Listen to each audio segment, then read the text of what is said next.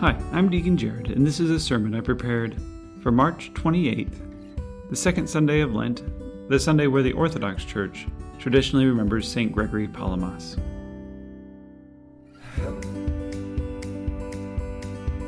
Our reading this morning is from the Holy Gospel according to St. Mark. At that time, when Jesus returned to Capernaum after some days, it was reported that he was at home, and many were gathered together, so that there was no longer room for them, not even about the door. And he was preaching the word to them, and they came, bringing to Jesus a paralytic carried by 4 men. And when they could not get near Jesus because of the crowd, they removed the roof above him. And when they had made an opening, they let down the pallet on which the paralytic lay. And when Jesus saw their faith, he said to the paralytic, "Son, your sins are forgiven." Now some of the scribes were sitting there reasoning in their hearts, "Why does this man speak thus? It is blasphemy. Who can forgive sins but God alone?" And immediately Jesus, perceiving in his spirit that they thus reasoned within themselves, said to them, "Why do you reason thus in your hearts? Which is easier, to say to the paralytic, 'Your sins are forgiven,' or to say, 'Rise, take up your pallet, and walk'? But that you may know that the Son of Man has authority on earth to forgive sins," he said to the paralytic, "I say to you, rise, take up your pallet, and go home." And he rose and immediately took up the pallet and went out before them, so that they were all amazed and glorified God, saying, "We never saw anything like this." So today we read the story of the paralyzed man who was healed in Capernaum. It is also the day we remember St. Gregory Palamas, the 14th century priest and monk remembered for defending the Orthodox practice of hesychism, or stillness. In preparing for this short homily, I spent time reading St. Gregory's homily on this same gospel passage, delivered just like this one on the second Sunday of Lent.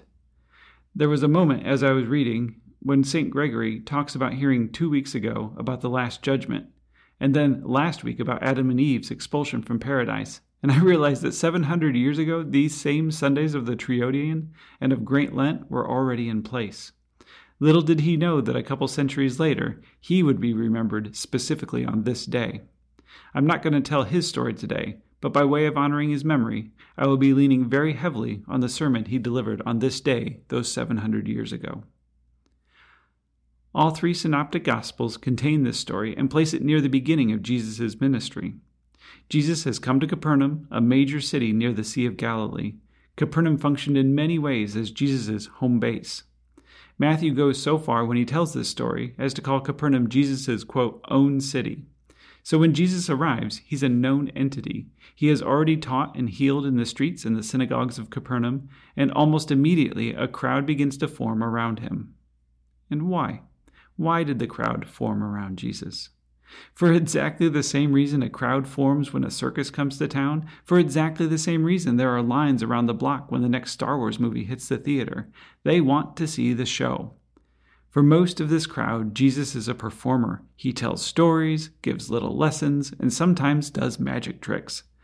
Word of Jesus has begun to spread, and the masses have gathered from far and wide to see the show. But now, for the first time in the gospel story, we begin to see a second tier form within that crowd. Before this point in the Gospels, Jesus has only ever spoken about the scribes and Pharisees. He is not yet leveling his harshest criticisms, but he is calling upon his listeners to exceed their righteousness. And his growing audience also sees a difference between him and these prominent men. We are told they notice that Jesus speaks, quote, as one with authority, not like the scribes and the Pharisees. So before this story, there's been talk of the scribes and the Pharisees, but this is the episode where they actually make their first appearance on the stage. And with this entrance, I'd like to pause for a moment and help translate this story for our modern ears, because the scribes and the Pharisees really get a bad rap, and we need to be careful not to target the wrong people with this smear. It must be remembered that Christianity really grew out of the religion of the Pharisees. From their understanding of the Old Testament to their understanding of the end times, especially the idea of a bodily resurrection, Jesus and his disciples had more in common with the scribes and the Pharisees than any other sect of their day. The synagogues that Jesus and St. Paul taught in were run by the Pharisees. Men like Nicodemus are shown as converting within the Gospels, and Pharisees like Gamaliel were shown to be sympathetic. So when Jesus blasts off in the Gospel of John with his famous scribes, Pharisees, and hypocrites, you must understand that he is saving his harshest criticisms for his own people. The Pharisees are not hypocrites because they disagree with Jesus, but because they essentially believe the same thing, but they do not act on it. And so, when Orthodox Christians read, quote, scribes and Pharisees in the gospel, they should mentally translate it into something like our Orthodox priests and professors. These were not bad guys. These were not the occupying Romans or the aristocratic Sadducees. To most in Jesus' day, these were the good guys, the leaders, the people who should have known better. It would be as if I heard that there was some new guy in town. He was Orthodox and he was one of us, but he didn't even go to seminary. He just started talking as if he knew everything, and he was filling up the tax slayer center. And then he started criticizing the church and the church leaders, and he started criticizing me, calling on me and my colleagues to do more and to be more. And even if I agreed with him, I'd feel a little threatened, right? I'd want to see what was going on. I'd be curious what this man had to say. I'd be curious what it was that the people loved so much. I'd be curious if he was the real deal or if he was just leading my people astray. So this is the context for our story. A huge crowd is formed around Jesus, and the crowd is full of Jesus' superfans. But it has also now begun to attract some that might be a little more critical. And the crowd is so thick that a paralyzed man, a man who actually needs and wants Jesus' help, is stuck outside. You get the irony, right? So many people just love to hear Jesus talk about loving God and neighbor that they can't make room for this neighbor actually in need. How many of our churches are just like this? So wrapped up in our flowers and our festivals, our liturgies and our services, our fasts and our feasts, that the hungry and the poor can't find a moment to get our attention. How many times do I have to hurry past a beggar on the street so I can make it to a church service on time? And just as the Gospel's critique of Judean religious leaders needs to be read as a critique of our religious leaders, so too this critique of Jesus' superfans needs to be accepted as a critique of us. And we all need to hear these critiques so we can learn from them. So the paralyzed man is stuck outside, but luckily he has some fantastic friends who decide to help him out. These 4 faithful friends go to extraordinary lengths to help this paralyzed man make it to Jesus. They climb up on the roof of the house and they make their way over the crowd. They have to create a hole in the roof to get inside and then lower this man on his pallet in the midst of the room. And when this happens, I hope you can feel the anticipation and the excitement of this room. This is the moment the scribes and the Pharisees have been waiting for, the moment where Jesus will be shown to be that charlatan they already suspect he is. The crowd is excited, the faithful few are expectant, and Jesus sets out to perform his greatest miracle to date. He's cured the sick, he's healed lepers, he's exorcised the demon-possessed, but in this moment, he does something even bigger than any of that. With every eye in the place focused on him, he looks at that man and he says, "Son, your sins are forgiven." Really? That's it? Can you imagine what the people thought? Could there have been anything more disappointing to the crowds than that? Could there be anything more infuriating to the Pharisees? Reconciliation with God was their business. If this man came along out of nowhere and said, "Your sins are forgiven," what does their role become? In a modern context, you can hear them saying, "But he hasn't even been baptized. He hasn't been chrismated. He hasn't even been to confession. Who are you to say that his sins have been forgiven? Who do you think you are? Do you think you're God?" And when describing the reaction of the crowd, St. Gregory Palamas says, quote, "It seemed to the scribes that the Lord was unable to heal the paralyzed man, so he had resorted to something obscure, forgiving him his sins. Just to pronounce words of forgiveness, especially in such an authoritative and commanding way, was of course blasphemy, but it was also something anyone could do." And how about the paralyzed man and his friends? The Gospels don't say, but I doubt he came out that day to have his sins forgiven. I think it's pretty obvious they came that day in the hope that he would be healed, that he would walk. But I also don't think, in this moment, that he was disappointed. I suspect he accepted this gift. St. Gregory makes a point calling out the particularly endearing term son that Jesus uses. What a blessed way to be addressed, he writes. He hears himself called son and is adopted as the child of the Heavenly Father. He is joined to God, who is without sin, having immediately become sinless himself through the forgiveness of his sins. Jesus doesn't just recognize him, he adopts him as his own. And I'm just guessing that a paralyzed man in the first century often felt a little ostracized and outcast, and that to be embraced in this way in front of such a huge crowd would have been unbelievably emotional. I imagine he felt healed in many ways, in all the most important ways, long before anything else happened. St. Gregory Palamas reminds us that each of us are paralytics in need of healing. Anyone addicted to sensual pleasure, he says, is paralyzed in their soul and is lying sick on a bed of voluptuousness with its deceptive bodily ease. Once, however, they have been won over by the exhortations of the gospel, they confess their sins and triumph over them and the paralysis they have brought upon their soul. And we all know that when we realize our shortcomings, when we make our way to the Lord and lay them bare in confession, the Lord offers us his forgiveness, we know the feeling of so many of those other pressures in our life melting away. In the end, the heaviest burdens in our lives are often not our physical ailments, but the many burdens we bear within our minds and our hearts, and the many obstacles that stand between ourselves and our brothers and our sisters. And so, having felt that relief myself, I suspect that this man was happy with what he got. He was happy with the crumbs from the Lord's table, happy with his adoption by such a man as Jesus. It may not have been what he came for, but I believe he was satisfied nonetheless. But regardless of his feelings, Jesus was not done. Jesus senses the tenseness in the crowd. The text says he perceived how they were reasoning within their hearts. And so looking at the disappointed and critical crowd, he cut immediately to the heart of the matter. Quote, "Which is easier, for me to say your sins are forgiven, or for me to say, get up and walk?" That's it.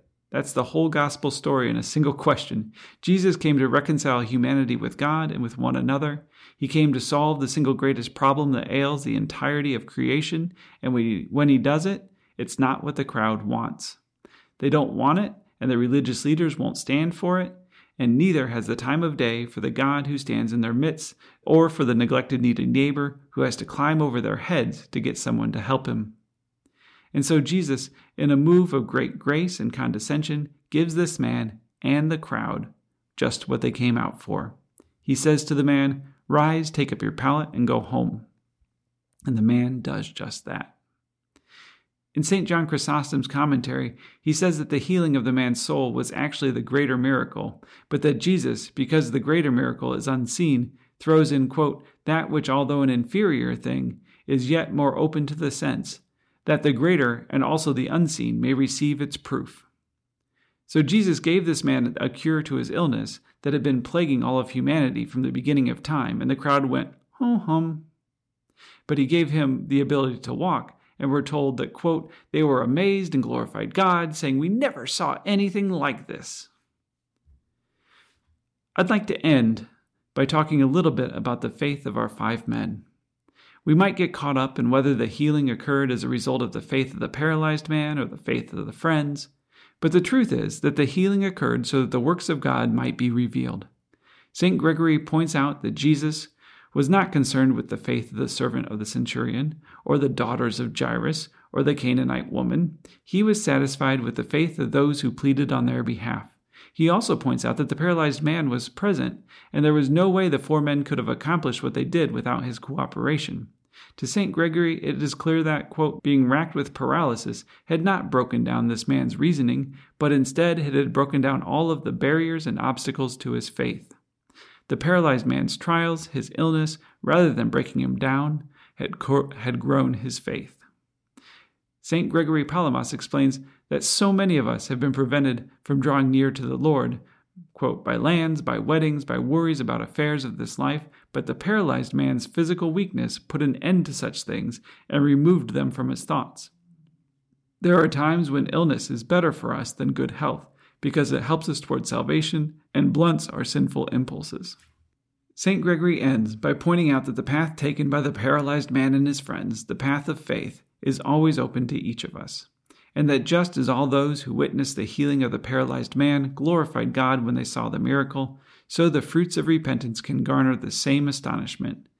Quote, "For they see that yesterday's publican is today's evangelist, the persecutor an apostle, the thief a theologian.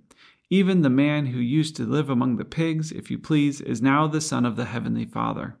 Having decided in their hearts to ascend, they advanced from glory to glory, progressing from day to day towards excellence. The Lord says to his disciples, 'Let your light so shine before men that they may see your good works and glorify your Father which is in heaven.' He does not say this to urge them to show off, but to urge them to organize their lives as it is pleasing to God. For just as light effortlessly attracts people's gaze, so a way of life pleasing to God draws their minds along with their eyes. We do not praise the air which shares in the brilliance of the sunlight, but the sun which is the source of this brilliance and bestows it on us. Even if we do praise the air, we praise the sun so much more. Our faith attracts the attention of others, and ultimately it draws their gaze in reverence to its source, to Christ. It is not our invisible faith that draws this attention, not the faith that lives only in our hearts or in our minds, but rather the faith made manifest by our hands and our feet, our words and our actions. Sharing your faith with your friends and your family, your neighbors, your coworkers, your enemies, doesn't mean you have to teach them something. It means you have to serve them. You have to love them, just like these 4 men loved and served their paralyzed friend. As I pointed out at the beginning, St. Gregory Palamas gave his sermon on this same day during Lent 700 years ago. He gave this encouragement, and I close by sharing it with you. Quote, Solomon wrote, "To everything there is a season and a time to every purpose.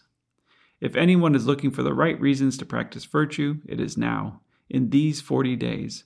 Our whole life is intended as a suitable means of attaining salvation. But this season of fasting is more especially so.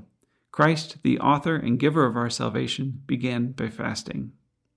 And so, this Lent, may we all strive to reflect ever more perfectly to all who enter our lives the love and the glory of our Lord and God and Savior Jesus Christ, to whom be all glory, might, honor, and worship, together with his Father who is without beginning, and the all-holy, good, and life-giving Spirit, now and forever. Amen.